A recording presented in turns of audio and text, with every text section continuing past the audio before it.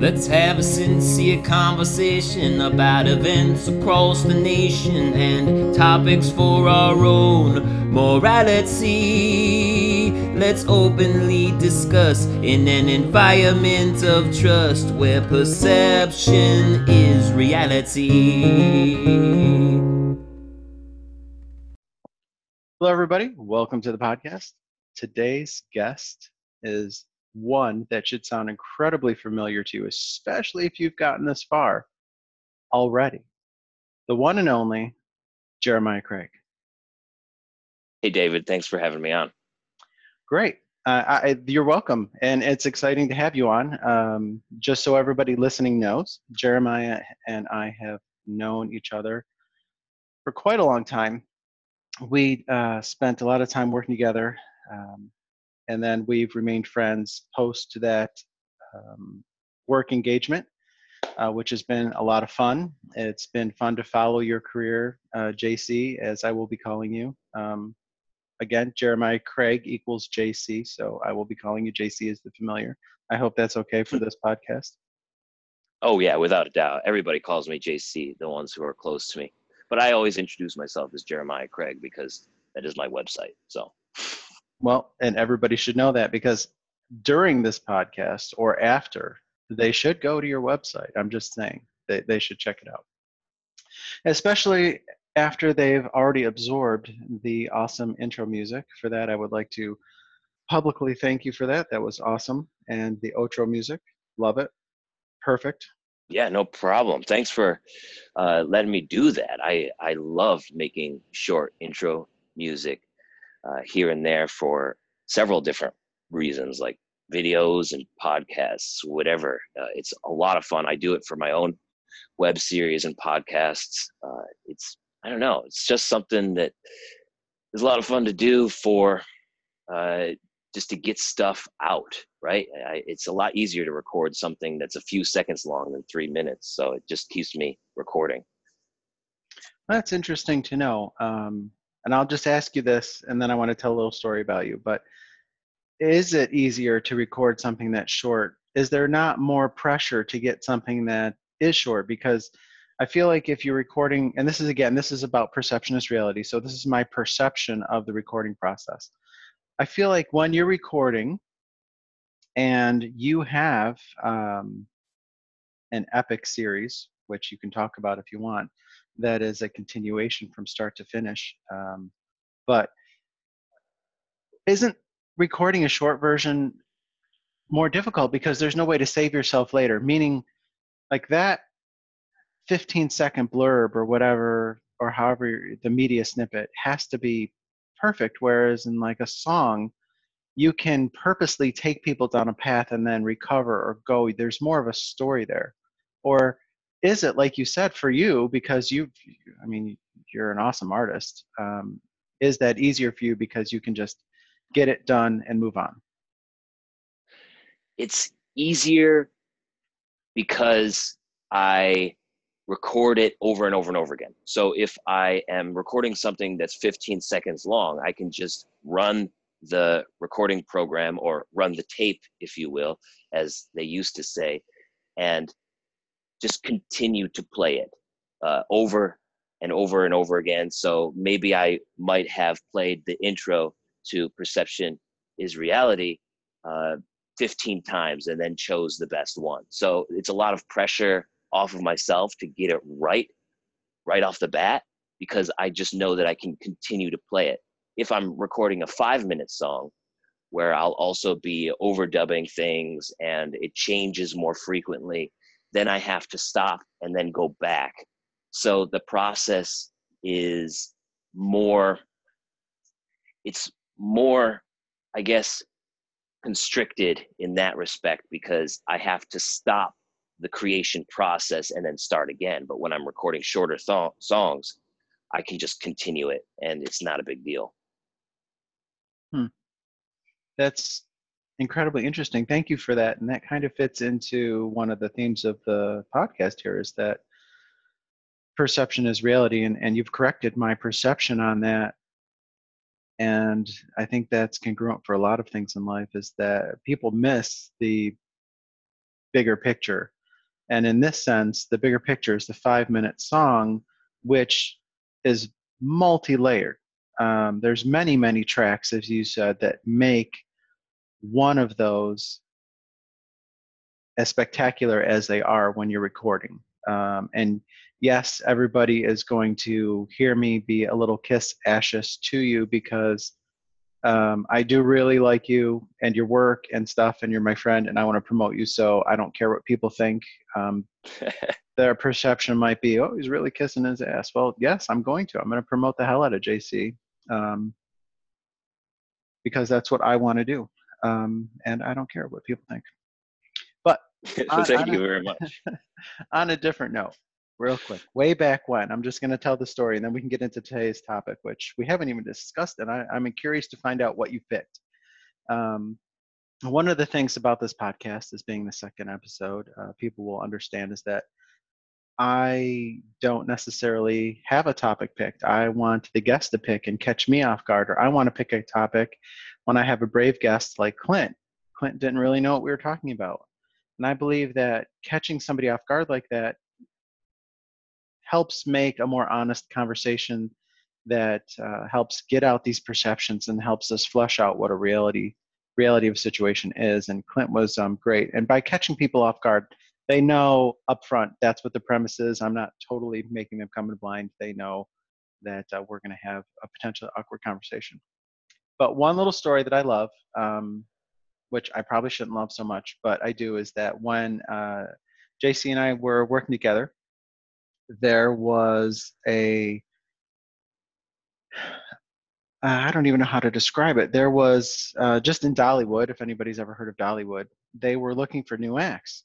And I was dead set that you and your brother Levi were going to take over Dollywood and just be the kings, the brother kings of Dollywood.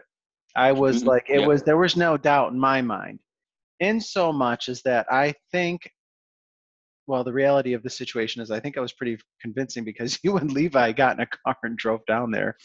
And if I'm not mistaken, you guys did crush the audition, which I'm very proud of, but for some reason they didn't accept you, which, you know, maybe if Dolly ends up listening to this podcast someday, then she can realize that her organization missed out. But there's still time to correct that, Dolly. Still time. What was that was like? so much fun. What was that? Go ahead. It was incredible. I mean, your encouragement to go do that was exactly what we needed. And I remember it was in January or February or something, because the park was closed. You know, the attendance is down during the winter. Nobody wants to go to these places then. So we got in a car in Rochester, New York, and I remember it was like 7 degrees. Woke up at like 4 o'clock in the morning, got in the car, drove 13 hours down to Pigeon Forge, Tennessee, where Dollywood is, and spent the night at a Super 8. The next morning, we got up super early and went to the auditions. We were, I don't know, we must have been like 20 or 30 spots in. We're just waiting for them to call our name. And we were watching all these acts play the songs that they had prepared to show these judges. There were about 4 judges. And every single person got, I don't know, 10 seconds into one song. And they were like, okay, that's all we need to hear next. Every once in a while, they would have somebody play 10 seconds or 30 seconds into a song, and then, okay, do you have a slower song? They would ask. And then the person would play another song, but then it would only be 10, 15 seconds. Okay, next. Finally, they called Levi and I's number. And by this time, geez, we were so nervous. Like, we came all this way to play 10 seconds for a couple of judges who weren't really interested, it didn't seem like, in being there. And we started playing this song, and we got pretty far into it. It was a song called in the Pines, I believe. It's an old bluegrass song. Oh, I love when you guys do that. You've posted that video, I think, and then Mhm. you guys doing that. Yeah, we love playing that song.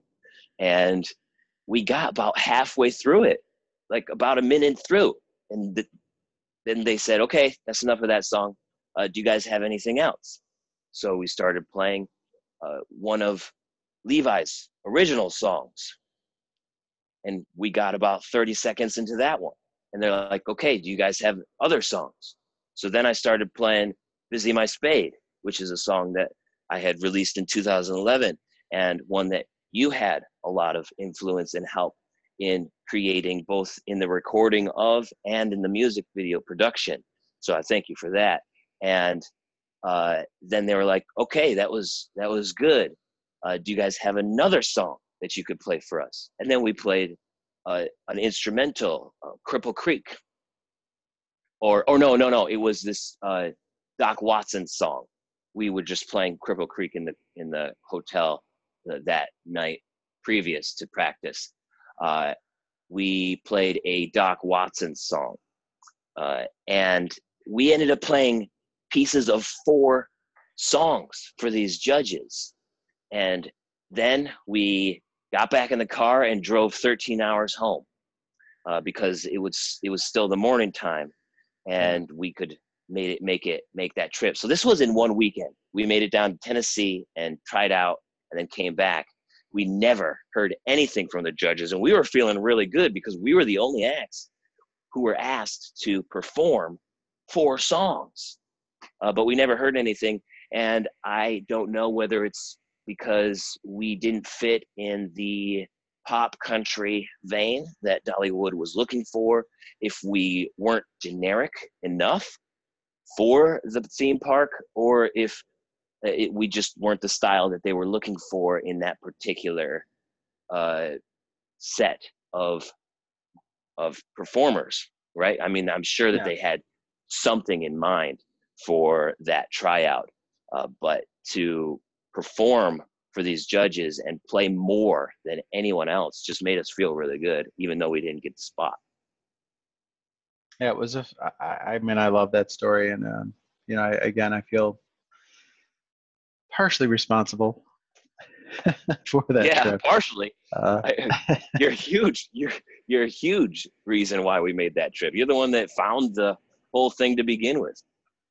Yeah, I can be a Budinsky at times, that's for sure. But hopefully that experience helped your path in some positive way, even though you didn't get the Dollywood thing.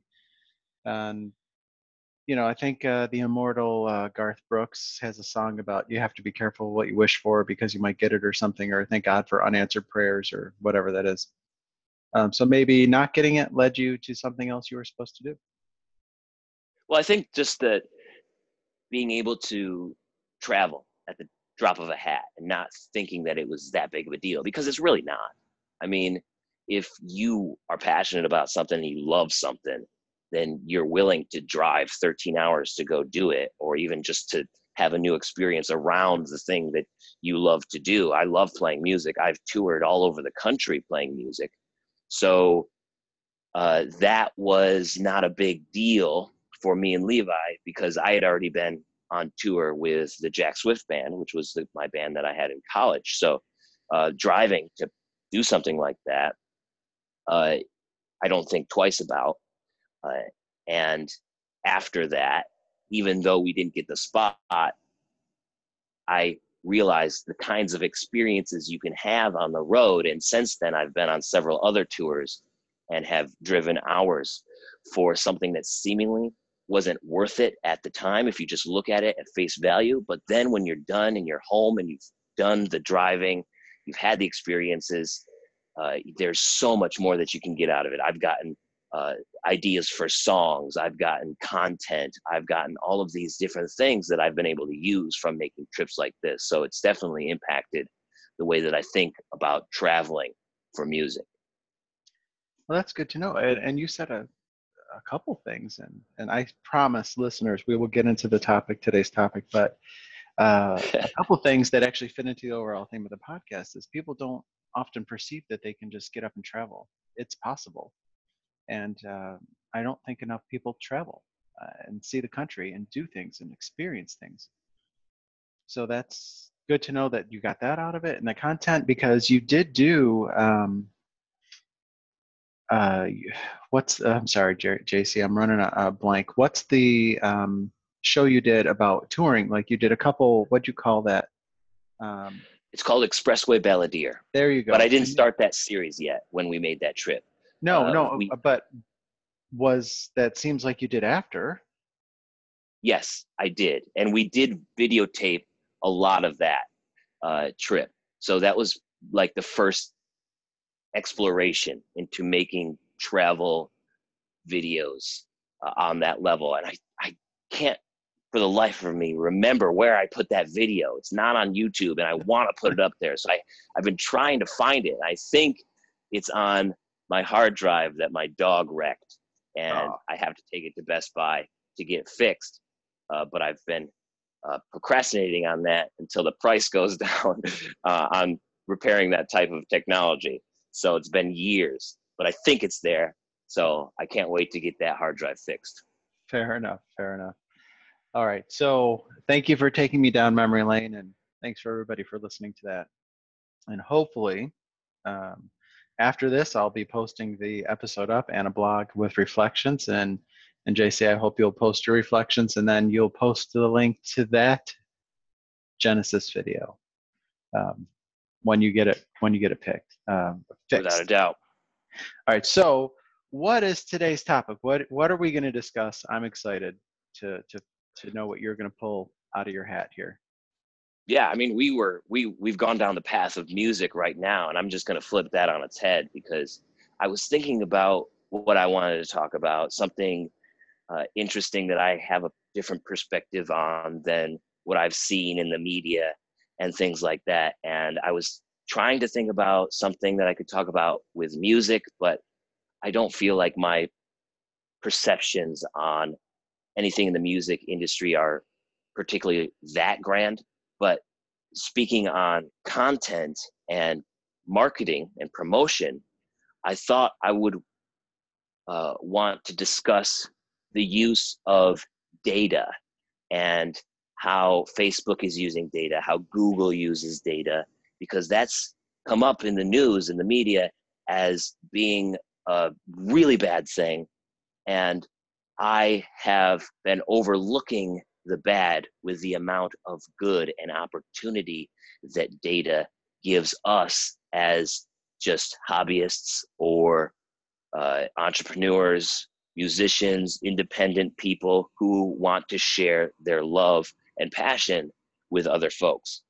So I wanted to talk about data, if that was cool with you. Oh, I am very excited to have this conversation with you because as much as I want to be neutral about a situation, and I will try to maintain my neutrality while you teach me why this could be potentially a good thing, I will be upfront, honest, and say that I am very anti-data collection. And I think Facebook is a necessary evil with a capital EVIL because of the data that they do collect. If somebody doesn't know, download what data they have on you. It's possible. Go on the Facebook, the help section. It's there. It's scary.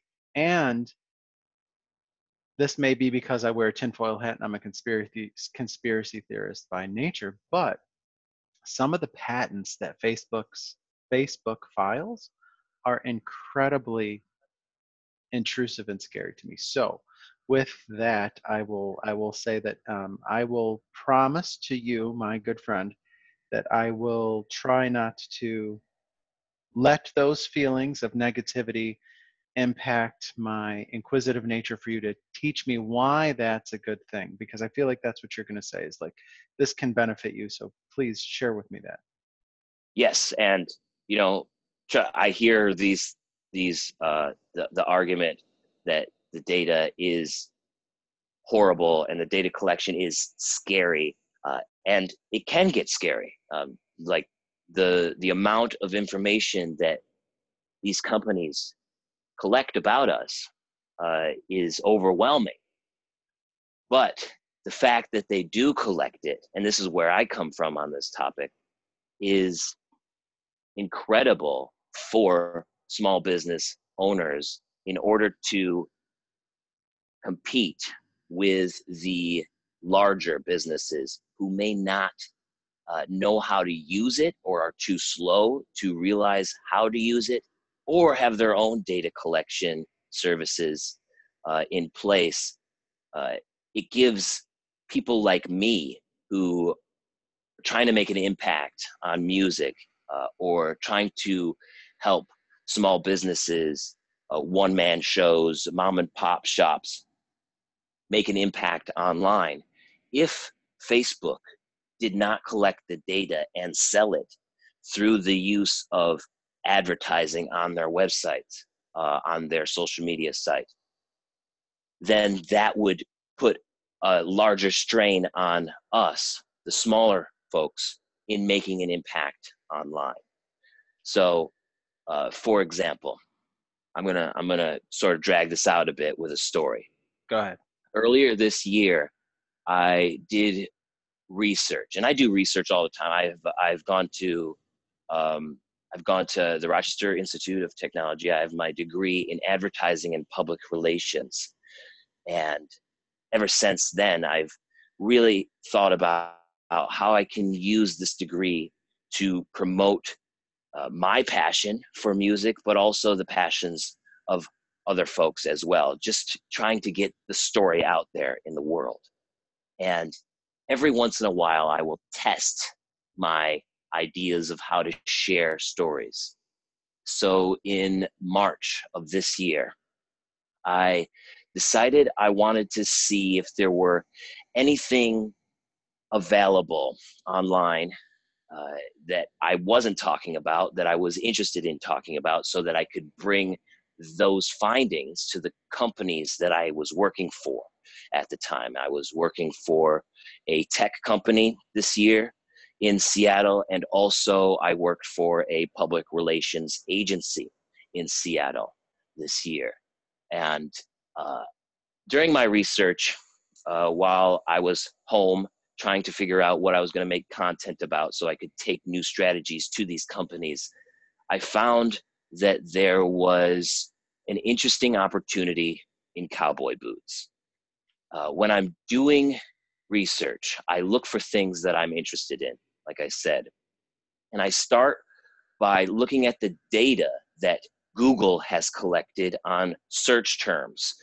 So every time somebody searches for something, they log that in their system. And there's something like 15 trillion searches a day, and 30 or 15% of those, I don't remember, but it's a large percent of that number, especially when you're looking at 15 trillion, that Google has never seen before.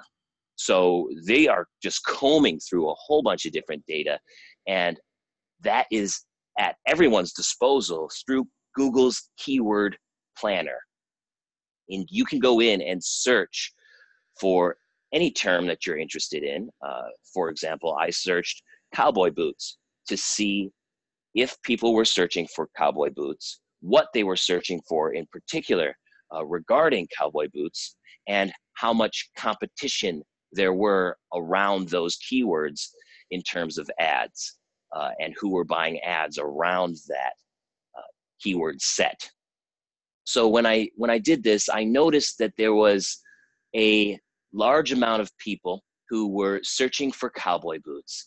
It was something in the range of 10,000 to 100,000 people a month were searching for something related to cowboy boots, and that the keyword competition on these search terms were very low, meaning that a lot of people weren't buying keyword advertising, which is interesting in that that also associates to the amount of content that people are making. So it doesn't always have to go back to advertising. It can go back to the opportunity of content that people are searching for. So if there is a low competition as far as people buying advertising around a specific search term, usually that correlates to there being a low amount of content just available online in general around a specific subject.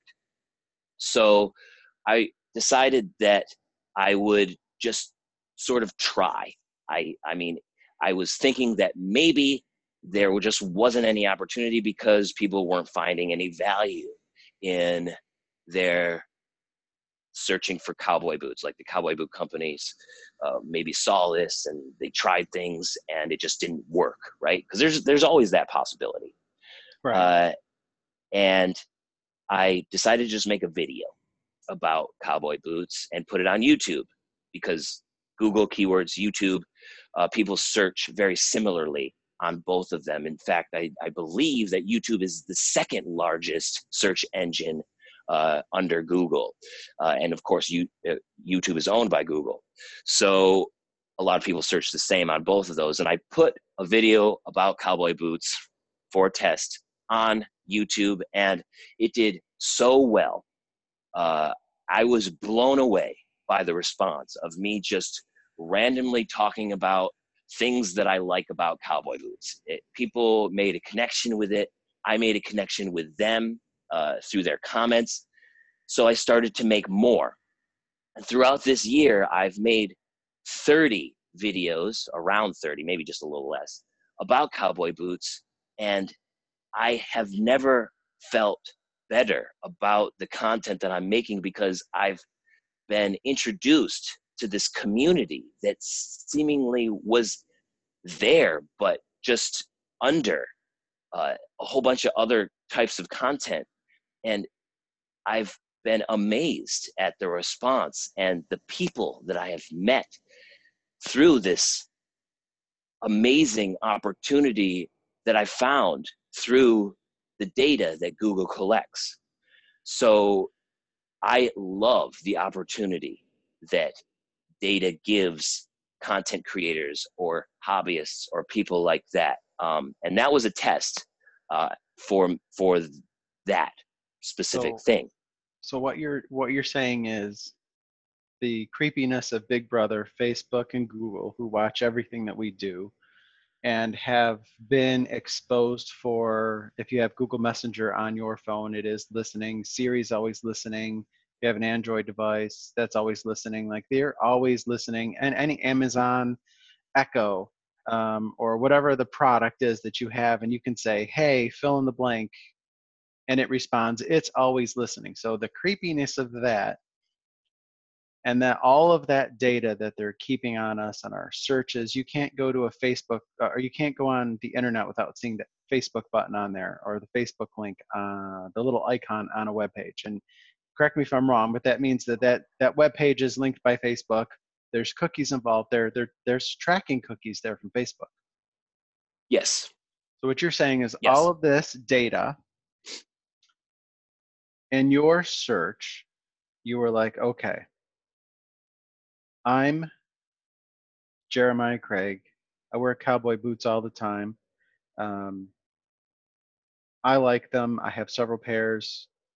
Let me just randomly see what comes up with this content. It fits in with my lifestyle, my music, my passion. So why can't I share that with everybody else? So you, because of your skills and your background, you have the tools to utilize these types of search engines and things online. Found a niche with cowboy boots. So all of this data that you've tapped into is random people searching cowboy boots, and or maybe a combination of the word cowboy and then boots or something like that. And like, I'm looking at my Facebook page, I just pulled it up, and there's ads on the side. So I don't know what Facebook's trying to tell me, but the two ads that come up is, one's for Febreze car. Apparently my car smells, which I haven't searched anything car related or Febreze related, which is strange. And then General Tools, Tool Smart Bluetooth something from Amazon. Those are the two main ads that I see on my page, which doesn't make any sense either, because this morning search was on a dock station for my ThinkPad. so I can wire it in when I do these podcasts versus going Wi-Fi to get better bandwidth to record. So you're saying all of this is a good thing, but so you've tapped into it. It's good. I get it. How then can somebody else utilize this data? Because I don't think people in the general population understand that it's there. I don't think a small business understands. And is there a line between Google and Facebook collecting data on that small business versus as much as that the small business can utilize on their behalf? It depends on your approach, I would guess. If you are approaching your use of Facebook as a small business, then you would approach it as everything is business on Facebook. So those ads that showed up on the side of your Facebook feed have to do with something about how those companies are targeting you based off of what you've done in the past or the data that Facebook has collected on you. Whenever I buy ads in Facebook, I can target people, and this is the beauty of data as far as Facebook is concerned. They are the best. They have so much great data on folks that I can get so detailed. I can say, okay, do you have a new house that you've just moved into in the past 3 years? And are you married with 2 kids? And then are those 2 kids below 2 years old, or are they teenagers? And do you live in Tulsa, Oklahoma, and a 10-mile radius of that city? And then I can run ads just based off of those requirements right there. Plus, there are so many other things, right? But this is how detailed it can get. And it's incredible to see the return from that data and running those ads, especially because it's so cheap. So if a company is approaching their use of Facebook in this way, you can spend under $10 and get in front of people and make sales. So I've made a video for my dad's company here in Geneseo, New York, Twisted Willow Fabrication. And I ran ads on a video that I created to people in and around the county, Livingston County. Spent $4 on running this ad. And he got a call from a person a couple towns over about doing a project that another fabrication company could not do, and was able to make a sale off of that $4 advertisement that I did. And the sale was like $70 because it was a residential thing, but that's $4 to $70. And the return there is incredible, because not only did I reach those folks who made the sale, but I also made contact with people who had never heard about the company. So there's brand recognition now from that $4 spent. Yes, it can get creepy. I'm not going to argue with that. But it depends on how you use it. If you are good at targeting, or you have a better idea of who to target based off of the context of the content that you're creating, then it can actually be a huge help, because this person was not able to finish the project that she wanted with another fabrication company. And because of this content, she was introduced to my dad's company and was able to finish something that she didn't even think was possible. These are the impacts that you can make with the data on a positive level. Sure, we're scared of these companies releasing our social security numbers, phone numbers, email addresses, because we don't want to be hacked, because our personality is really important to us. And Facebook hasn't given out any social security numbers. As far as I know, I don't even think they have mine. But I'm sure that they know it. So it's interesting to just notice the power that it gives the small business or the hobbyist or the person who just wants to reach out to somebody like me or to somebody else who knows what to do with the data or has a better idea and go with it so that they can reach the people that they want, giving them an edge over the larger companies, or at least putting them on the same playing field. We've never had this opportunity as smaller businesses or hobbyists. Never. So I am super excited, and I 100% believe that the positives outweigh the negatives of data collection. Well, it's definite by the tone of your voice, you're excited about this and the potential for you on that side. So excited. And it's something, admittedly, I hadn't thought about because, you know, my perception coming from the user base and my background and career in telecommunications and IT, knowing how much data that people are collecting on an individual is always been scary. I can see that these things, this data collection can be a good thing if used properly, but how much is too much data to have on somebody? That seems like an awfully large responsibility for an organization to have, and Facebook has had some issues and negative press in the past. Mm-hmm. But how much is too much?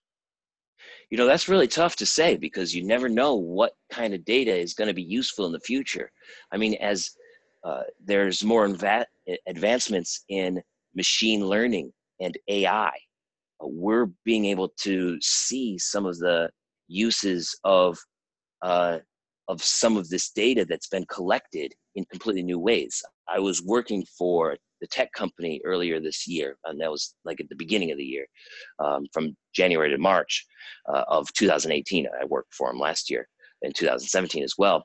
But there's a story that we had there where we were doing work for a lawyer firm, and they wanted to increase the speed at which they were billing.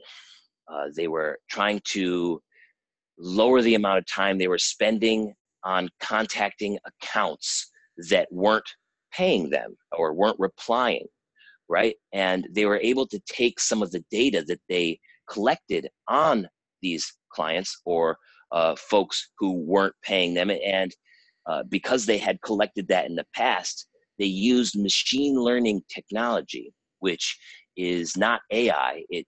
It's different than AI. It helps, from what I understand, and I'm not an engineer, so you'll have to give me some leeway on this. But as far as I understand, it responds to the set of circumstances that you code into it, and then notices correlations between these things and connections and things that may make a difference. So through the use of data that they didn't think was relevant, they were able to put together a formula by which they were able to save time by reaching out to those clients who seemingly had a better chance of paying their bill at that particular time based off of the data that they had through machine learning. And it worked. And you never know what data is going to be useful in the future. So it's really tough to say. Okay, well, that's definitely another good story. It doesn't, I will say that I am learning quite a bit, which is what I wanted. I'm not sure that you've changed my opinion on it, Mm-hmm. but I definitely can see that there is, like, can be good to it. But there's some new things coming out, like Facebook filed a patent where they want to predictively tell companies where they think you might be traveling to using location tracking on your device. Let's just say that I'm heading up the street and Facebook is going to alert the donut shop that I'm on my way, but really I'm going to the office supply store next door. I mean, I'm sure that there's some work that needs to be done there, but that's still, these things still worry me as a consumer. Like, I can see from now that you've expressed, and I'm gonna see if I've done a good job of paying attention, because that's, again, part of what this podcast is about learning. So that donut shop who might not have um, otherwise entertained me as a client for health reasons, whatever, fill in the blank, they can advertise on my ways now and say, okay, David's on his way up, let's throw a thing up based on, maybe some machine learning that you just talked about, or some AI, right? And maybe I'll go in there. But still, and now that I think about it, Waze probably does that a lot, because it does pop up like when I'm near a gas station or whatever, or if I'm stopped at a light, Waze tells me like, hey, go get a coffee here. I don't even drink coffee, but I guess it's location-based advertising. Mm-hmm. My point is, I guess you've given me an interesting new way to look at these things. I will consider how that works, but as a consumer, I don't know if I'm ready to take off my tinfoil hat just yet. Yeah, I don't blame you. I mean, it does get creepy sometimes, but at the end of the day, Facebook is free, and this is how that they make money, is they sell your data. And I mean they make it clear to everybody that they will be using data to make money through use of their advertisements, or through partnerships like with Spotify and other partnerships that they've had for years. And basically, if you ever use Facebook to sign in to any app or any website or any other service, Facebook knows that you're there. And they've made it really easy for us to do anything and everything. So has Google, and so has Amazon. The price of that ease of life, or ease of speed at which we go through our lives. Like, we don't want to set up a new account for every single thing. How many different passwords do we need for all of these things? If we could just look it up to our Google, Facebook, or Amazon account, like, it just makes it easy. But that's the cost That's true. at which we pay for this ease of use. And then the benefits of that cost also return to us, because then we are advertised to things that we are already interested in, such as, whatever you are interested in at that time. I guess for me, it's cowboy boots. So Right. just yesterday, and now that I'm back visiting home, I have watched television. I don't watch traditional television. I'm streaming. I do Netflix, Hulu, things like that, Amazon Prime. So they know what I like. They know that I like all the Marvel movies and things like that, and I can get advertised to about Spider-Man, the next Spider-Man movie or something like that. And with cowboy boots, Facebook knows that I like cowboy boots. I'm posting about it all the time. I have a Facebook group where we just always talk about our cowboy boots and different things around them, like what kinds of exotic leathers do we use? Is it cool to use these leathers? What about heels? Things like that. So Facebook knows these things, and they can serve me ads based off of those cowboy boots, and I'm interested in them. On television, I get ads for, this. I saw an ad just the other day for a commercial for a breast cancer medication. Now, for me, I that has no relevance to me at all right now. If this company was to use their data to find, and now this can get into ethics one way or the other, but I'm just using this as an example because I was thinking about it based off of this commercial, because it had no relevance to me at all. But if they were to get into the data and look at people who are going to hospitals, who are more active in the pink ribbon stuff, and who are more active in the breast cancer awareness community, then their efforts would have been much more well received than it was with me, because I have no interest in buying breast cancer medication, and I don't know anybody in my life right now who has it, and hopefully I never will. So that So spam advertisement was money not well spent. not well spent at all, and it cost a fortune. Television commercials are so overpriced, and the statistics that you get back from those commercials whenever you run them are completely guesswork. Like, you don't know if somebody watched it. Sure, you can go off of Nielsen ratings, but if it's just because somebody's television is on doesn't mean that they haven't pressed mute, doesn't mean that they're looking down at their phone, doesn't mean that they've gone to make popcorn for a second. People could do anything with the availability of. Go ahead. I'm sorry. I was just going to say, you do know that smart TV, Samsung in particular, it does track that. If you have a smart TV, they know that during certain advertisements, when you've muted, when you've tried to skip past an advertisement, if you're watching, if you have that ability, they know when you're switching channels. Smart TVs do track that. Mm-hmm. But I mean, they track when you look down at your phone, or when you're no, not yet. Okay. Not yet. It'll get there, I'm sure. Yeah, probably based off of Wi-Fi and internet usage. Absolutely, because they'll see, okay, David's usage. He went to Facebook during this commercial about adult diapers or whatever. I don't know. Not that adult incontinence is something that should be taken lightly. For anybody who's listening that might suffer from that or in the future.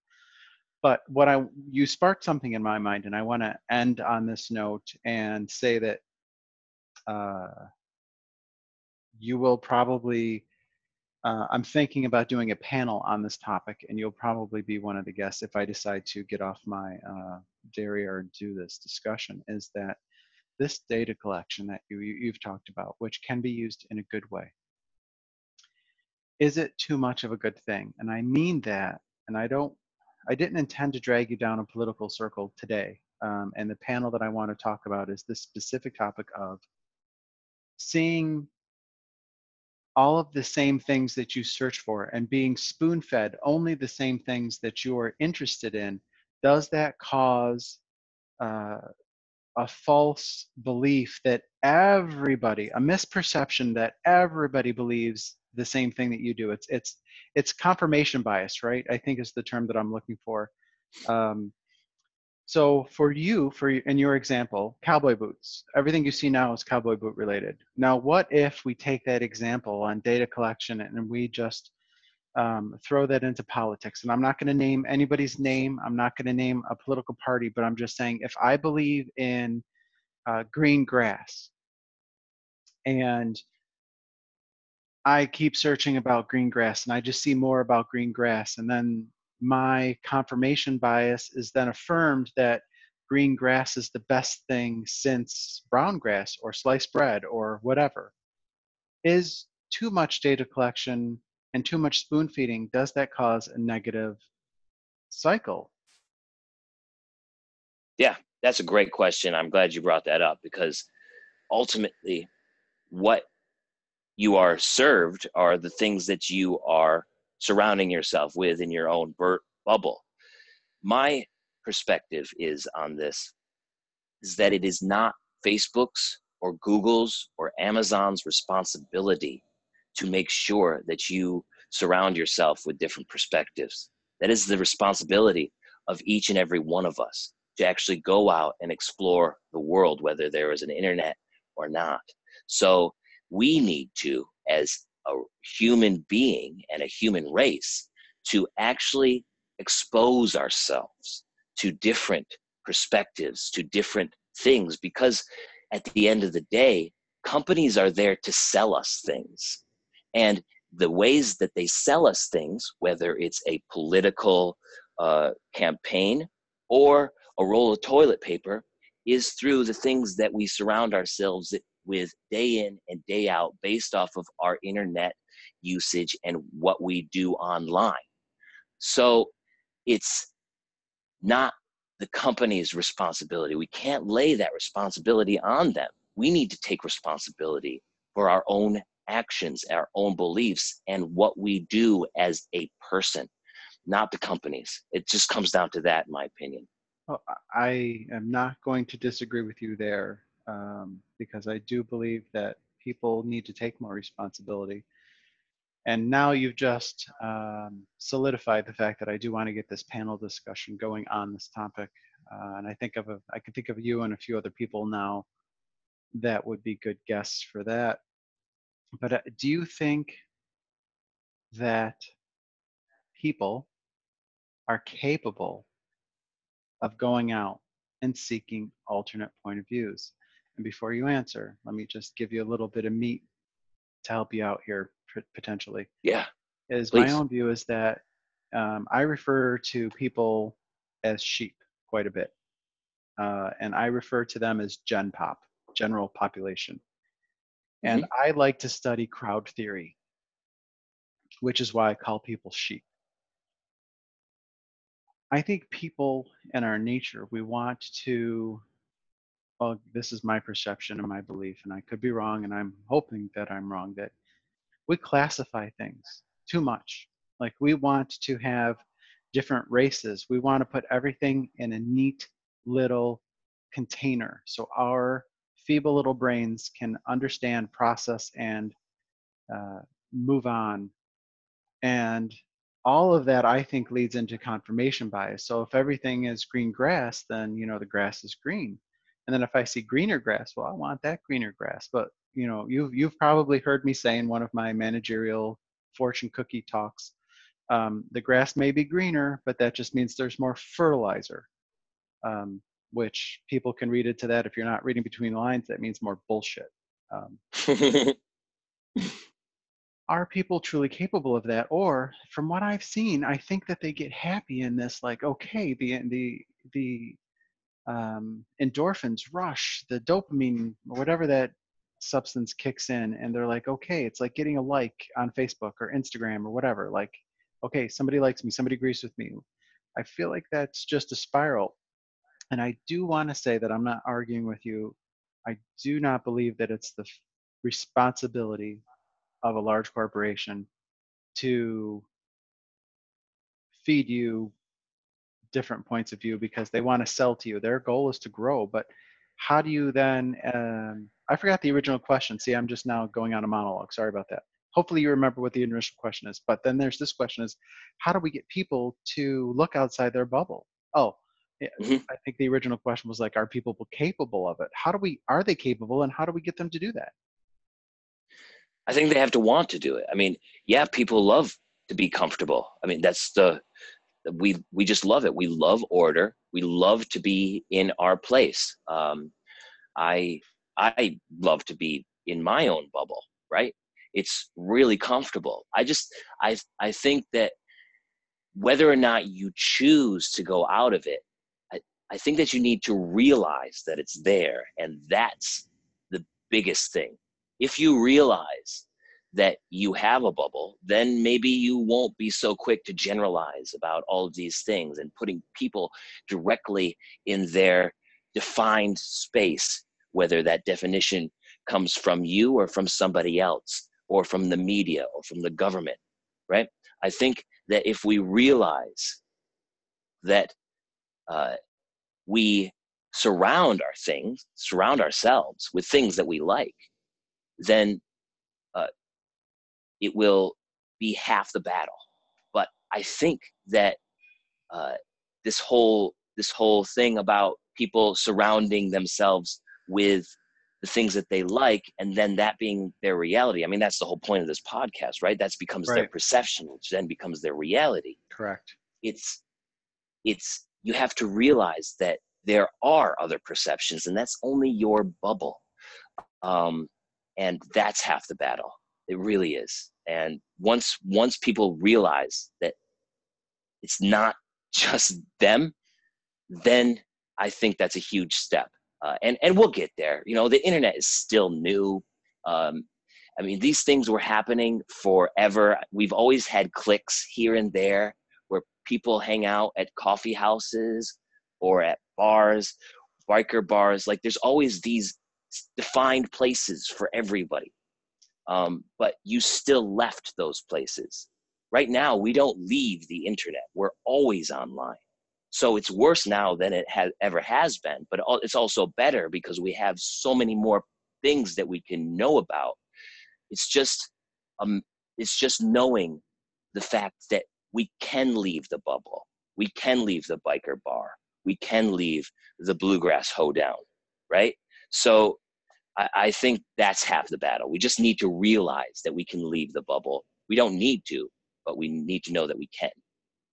All right. Well, I appreciate that. And as if you've known me for years, and hopefully people as they listen to the podcast will know that that is my summing up tone. And I'm going to take this and say thank you for your time today. We've gone a long time, and hopefully people will make it all the way to this point in the podcast. I'm sure that they will, but I want them to leave their bubble of their genre of music, whether they listen to bubblegum pop, K-pop, snap crackle pop, hard rock. I want them to go to what website, Jeremiah, and check out?